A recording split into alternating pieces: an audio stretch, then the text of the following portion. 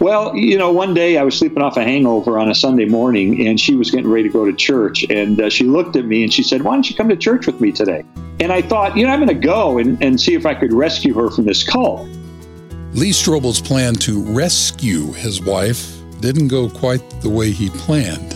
We're going to hear about it on this episode of GPS, God, People, Stories. I'm Jim Kirkland. And I'm Phil Fleischman. One of the biggest issues for Lee to work through as he tried to disprove Christianity was the resurrection of Jesus Christ. And that's something you're going to hear Billy Graham talk about a little later in this episode. Ladies and gentlemen, if I did not believe that Christ bodily rose from the grave, I would quit preaching. Christianity would be a hopeless religion without the resurrection of Jesus. But because of the very fact of the resurrection, you can find true hope and peace when you have a relationship with Jesus. We can tell you a lot more. Here's where we can do so. The website, findpeacewithgod.net. That's findpeacewithgod.net. GPS. God. People. Stories. My parents went to a mainline denominational church. And my mom definitely had a born-again experience as a teenager. I believe my father was a believer, but they were very private and personal about their faith. And they decided to leave it to me, whatever decision I would make in terms of my own belief system. The decision Lee Strobel would eventually make was to believe that God doesn't exist. And so there were 3 steps that led me into atheism. The first one was in junior high school when I began asking the tough questions that young people ask. How can there be a loving God if there's so much pain in the world? Well, how could a loving God send people to hell? And nobody was really willing to engage me on those issues. So I concluded there are no good answers. And then in high school, taking a course in biology and being taught that Darwinism explains the origin and diversity of life, I figured that puts God out of a job. And then in college, taking a course on the historical Jesus taught by a skeptic that taught me you can't trust the Gospels. Lee attended 2 of the most respected colleges in the country, and then he landed a job at one of the most respected newspapers in the country. My background's in journalism and law, so I tend to be a skeptical person. It's kind of woven into my DNA. Went to Yale Law School for a Master of Studies in Law degree and journalism school at the University of Missouri, and I was legal editor of the Chicago Tribune. By the time Lee began working at the Tribune, he was married to his high school sweetheart. Her name is Leslie. She wasn't a dyed-in-the-wool atheist like Lee, but she wasn't a follower of Jesus either.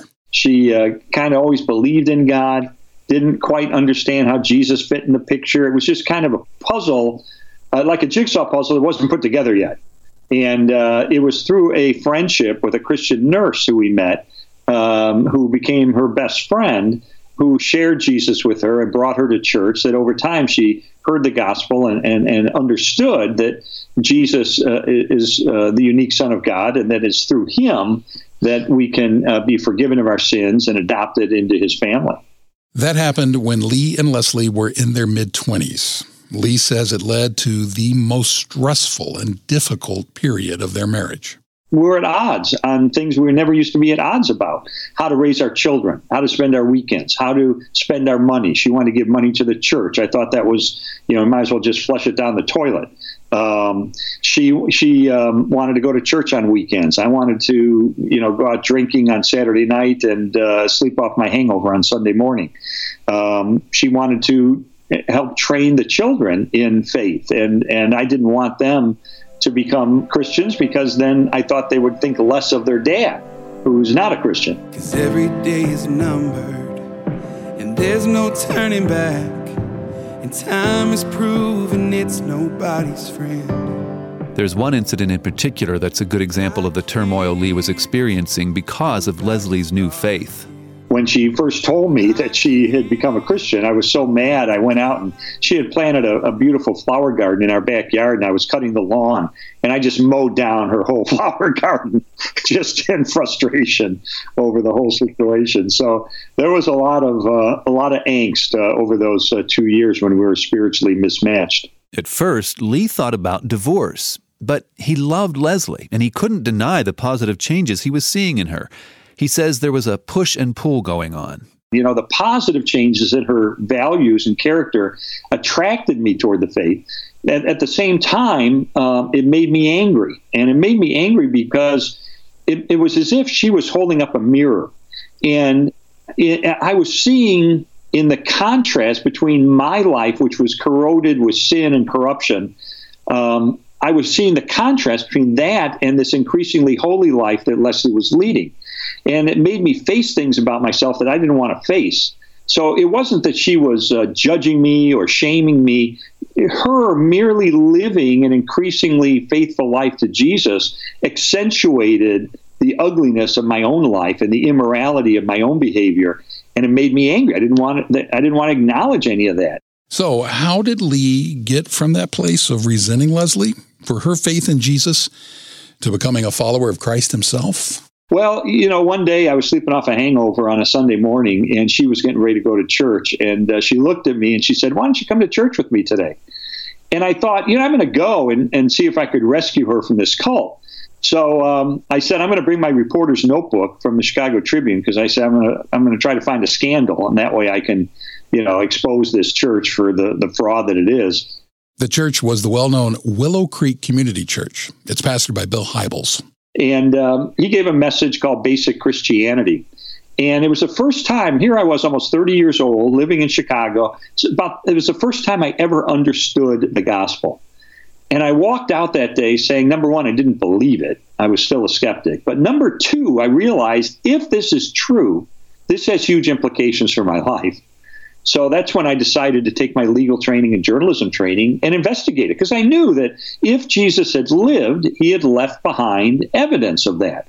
And I knew, just as you can investigate the writings of Josephus or Suetonius or Tacitus or any other ancient writer, you could take those same investigative techniques and apply them to the Gospels to try to determine, is it telling us the truth? Are they reporting what really happened? And so that's when I launched this investigation, thinking that I could disprove Christianity in a weekend. Jesus, Jesus, I've got a million problems on my mind that I can't seem to reconcile. So what do I do with that? Jesus, Jesus, I've got a million answers, none seem right. I've got more gray than black and white. What do I do with that? Lee's investigation ended up taking a lot longer than one weekend. It took almost 2 years before he determined that he couldn't disprove Christianity or the resurrection of Jesus Christ. Yeah, it really is a cumulative case. There wasn't one single thing that did it, but it was over time as I began to look. And there were really 4 areas. The first was the execution of Jesus. And was he really dead? You have to have a dead body before you can have a resurrection. So I didn't know if he was dead. And, as I researched that, I found that even the atheist New Testament scholar, Gerd Ludemann, says it's indisputable that Jesus was dead through crucifixion. Even the Journal of the American Medical Association did the analysis in a peer-reviewed article of the historical evidence and the medical evidence and concludes that Jesus was dead even before the wound to his side was inflicted. We've got 5 ancient sources outside the Bible confirming his death. So clearly he was killed by crucifixion. Then the second thing was I thought this was a legend that he was resurrected, and I knew it took time for legend to develop in the ancient world.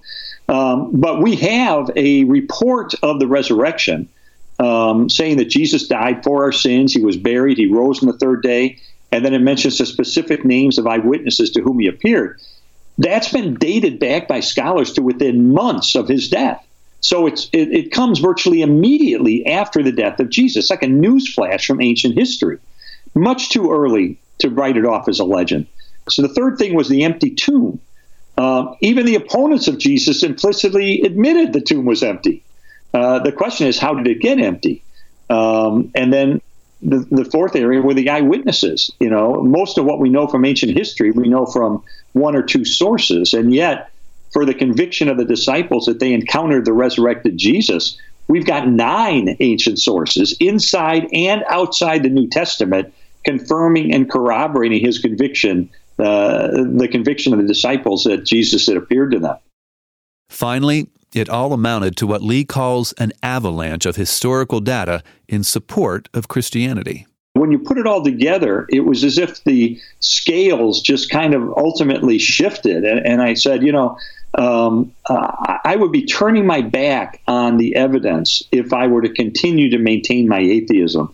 The most logical step I could take would be a step in the same direction the evidence is pointing by putting my trust in Christ. Yes, it's a step of faith. But, if I were to maintain my atheism, I would be swimming upstream against a current of evidence flowing the other direction. That's not logical. That's not rational. When we take a step in the same direction the evidence is pointing, that makes sense to do. And that's what I ended up doing on November the 8th of 1981. You got truth that's sometimes hard to swallow, and for everything else that I don't get, you make sense. November 8th, 1981. It's a memorable day for Lee and for his wife, Leslie. Oh, well, she was overjoyed. She burst into tears and threw her arms around my neck and was crying and said, I almost gave up on you 1,000 times. But, early on in this process, this spiritual mentor that she had, Linda, gave her a verse and said, pray this verse for Lee. It's Ezekiel 36:26. And it says, moreover, I will give you a new heart, and I will put a new spirit within you. I will remove from you your heart of stone and give you a heart of flesh. And so this whole 2 years that I'm on this spiritual investigation, what I never knew was that Leslie, behind the scenes, every day was praying that verse for me, that God would crack open my heart, that he would draw me into his kingdom. And, she was faithful. She prayed every single day. And then she saw, starting on November the 8th of 1981, how God began to answer that prayer because, as I say, all my values and morality and character began to change. And those changes were dramatic. So much so that our daughter, Allison, who was 5 years old when I came to faith, and had only known for the first 5 years of her life a dad who was absent, angry, coming home drunk. That's all. That was her entire experience. But starting on that day that I put my trust in Christ, she started to watch. There's something different with Dad. There's something changing with Dad. There's something new with Dad. And she observed my behavior, my language, my life for about, 5 or 6 months. And then one day she came up to Leslie and she said, Mommy, I want God to do for me what he's done for Daddy. And that's the day she gave her life to Christ. And then my son, same thing. My son saw the difference God was making in his mom, his dad, and his sister. He came to faith at a young age, too. It's raining, it's pouring, and you are restoring my soul. Whoa. Today, Lee and Leslie's son is a theology professor, and their daughter is a Christian novelist. Lee got out of the newspaper business a few years after giving his life to Christ, and he's been in full-time ministry work ever since. God really rescued our family. We were on a course for certain destruction had we stayed on the track we were on. God rescued our family, and he changed my son and my daughter, my wife and me, and now, Leslie and I have been married for almost 46 years now. Lee Strobel began his quest to disprove the claims of Jesus Christ on January 20th, 1980. He surrendered his life to that same Jesus on November 8th, 1981. Ultimately, you could research this stuff forever, but I realized, after a year and 9 months, you've got the evidence you need to reach a conclusion. And so I just sort of reviewed all the evidence, and it was sort of formed a portrait. It was like the puzzle pieces came together and formed a portrait of Jesus, the unique Son of God. And that was just too compelling for me to turn my back on.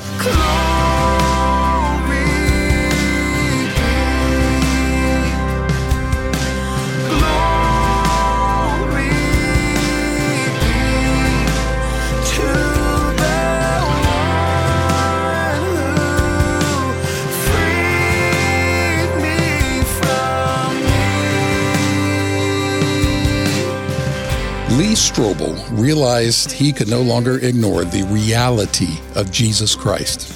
What about you? Are you ready to accept the truth that Jesus Christ is the Son of God? Are you ready to begin a relationship with Him, or at least learn more about Him? We are here to help. We have a website we'd like for you to visit. It is findpeacewithgod.net. You know, that site also has a lot of resources to help those who are already followers of Christ grow deeper in their faith. The address again is findpeacewithgod.net. Also, if you're already a believer and you know someone who's wrestling with the same kinds of doubts and questions that Lee Strobel had, you might want to share this episode with them.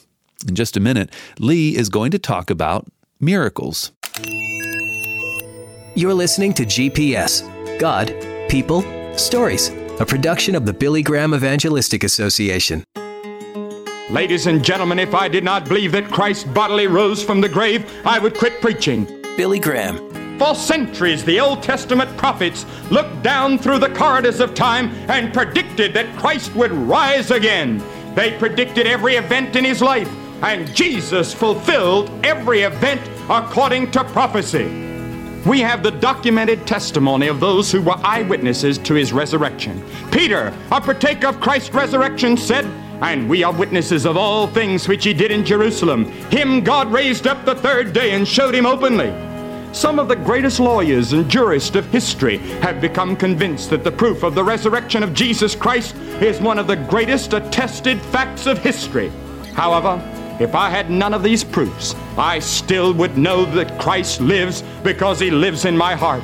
He lives at the right hand of God the Father at this moment, but he also lives in the lives of those who have been transformed by his grace. Do you know him? You can receive him right now into your heart by faith, and he can transform your life. You can hear the rest of that message in its entirety at the Billy Graham Audio Archives. Just go to billygrahamradio.org. That's billygrahamradio.org. And once you're in the archives, search for this message title, Proof of the Resurrection. Our guest has written several books about the truth of the resurrection. His most famous one is probably The Case for Christ. It was made into a movie last year, and now he, Lee Strobel, has a new book out. It's titled The Case for Miracles. Lee spent 2 years researching reports of miracles, and he came away saying that God really is still in the miracle business. But the book also looks at those times when God doesn't provide a miracle. I interviewed a philosopher, PhD, by the name of Douglas Groothuis, whose wife is dying of a brain condition that is slowly causing her to lose her memory and lose her mind. And it will ultimately kill her unless God intervenes. And they've been praying for a miracle for years, and it has not happened. And I talked to him about that, and it is probably the most powerful chapter I've had in any of my books, because he understands as a philosopher the theology behind this, the philosophy behind the question of why God doesn't always heal. But he talks from the heart as someone going through it personally. He had to say, you know, God, it doesn't look like you're going to heal her in this world. I know ultimately you will in the next. But, you know, sometimes that prayer of relinquishment, as it's called, which is the prayer that Jesus prayed in the Garden of Gethsemane, is a prayer that we need to pray. But why doesn't God heal all the time? We don't know. We don't know. We know God's ways are above ours, and we don't understand them all. But we know that ultimately he will heal those of us who follow him as we enter into the next world. We want to thank Lee Strobel for sharing his story with us, and we want to thank you for listening. We're grateful to have you there. I'm Jim Kirkland. And I'm Phil Fleischman. Hey, could we ask you to leave comments about GPS wherever you listen to us, and to rate us if you listen on iTunes? The feedback is extremely helpful. GPS, God, People, Stories. It's an outreach of the Billy Graham Evangelistic Association. Always good news.